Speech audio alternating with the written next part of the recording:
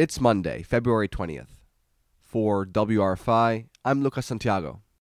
Democratic state lawmakers questioned officials at a hearing about whether Governor Hochul's proposed budget provides sufficient funding for workers who care for New York's most vulnerable residents. According to the Times-Union, Hochul's state budget includes a 2.5% cost of living adjustment for workers in state-funded nonprofit programs providing human services to New Yorkers. The lawmakers highlighted workforce shortages in three of the state's most prominent human service agencies: the Office of Mental Health, the Office of Addiction Services and Supports, and the Office of People with Developmental Disabilities. They regard this 2.5% increase as inadequate and called for an 8.5% increase instead. They also suggest increasing recruitment efforts, considering pensions for nonprofit staff, and passing legislation tying cost of living adjustments to inflation automatically.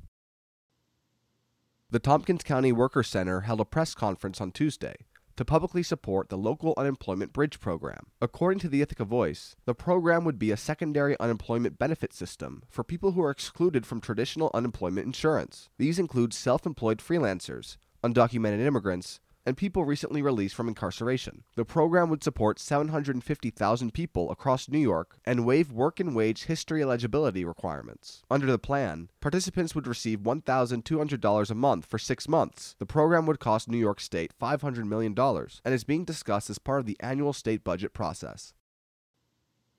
According to the Ithaca Times, early plans to consider renovating Tompkins County's public safety building were met with resistance during the county legislature's public comment period last week. The county's resolution to create a task force to review the potential designs and costs of a renovation passed unanimously, 14-0.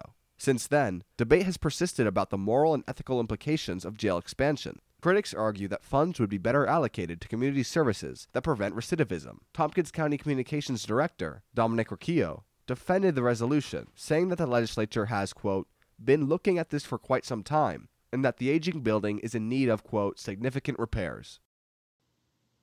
Cloudy today, with a chance of rain midday. A high of 46 dropping down to a low of 30 tonight. More rain possible tomorrow afternoon, with a high around 47. Tomorrow night, look for a low of about 27. Looking ahead to Wednesday, a high of 37 degrees, with snow likely late in the day.